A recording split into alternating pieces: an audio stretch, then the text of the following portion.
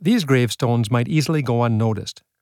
With time, the words inscribed on these memorials have become difficult to read, but the lives of the two men buried here were filled with drama.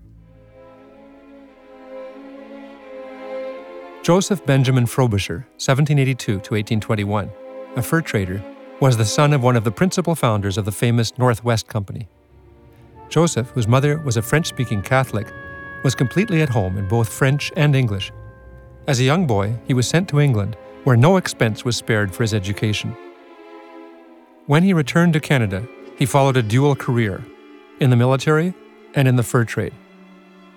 Lieutenant Colonel in the militia and aide-de-camp to the Governor-in-Chief, he was a member of the elite British society of the colony, but he was also drawn to the adventurous life of the voyageurs. Frobisher was involved in very dramatic events in the West, participating in a private war between the Hudson's Bay Company and the Northwest Company for control of the fur trade.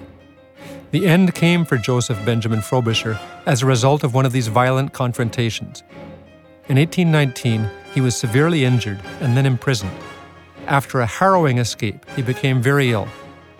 His health broken, he died 2 years after returning to Quebec City.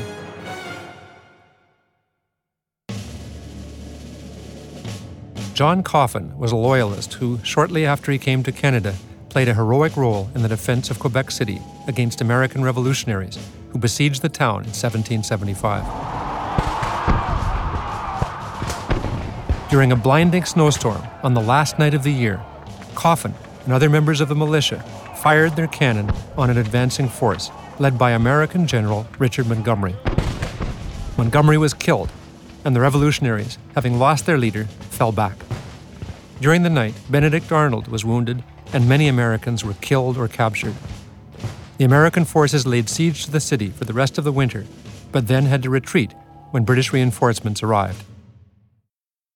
Beside Coffin is the grave of his brother-in-law, John Langley Mills, 1788 to 1832, chaplain to the British forces in Quebec, an evening lecturer at the Cathedral of the Holy Trinity.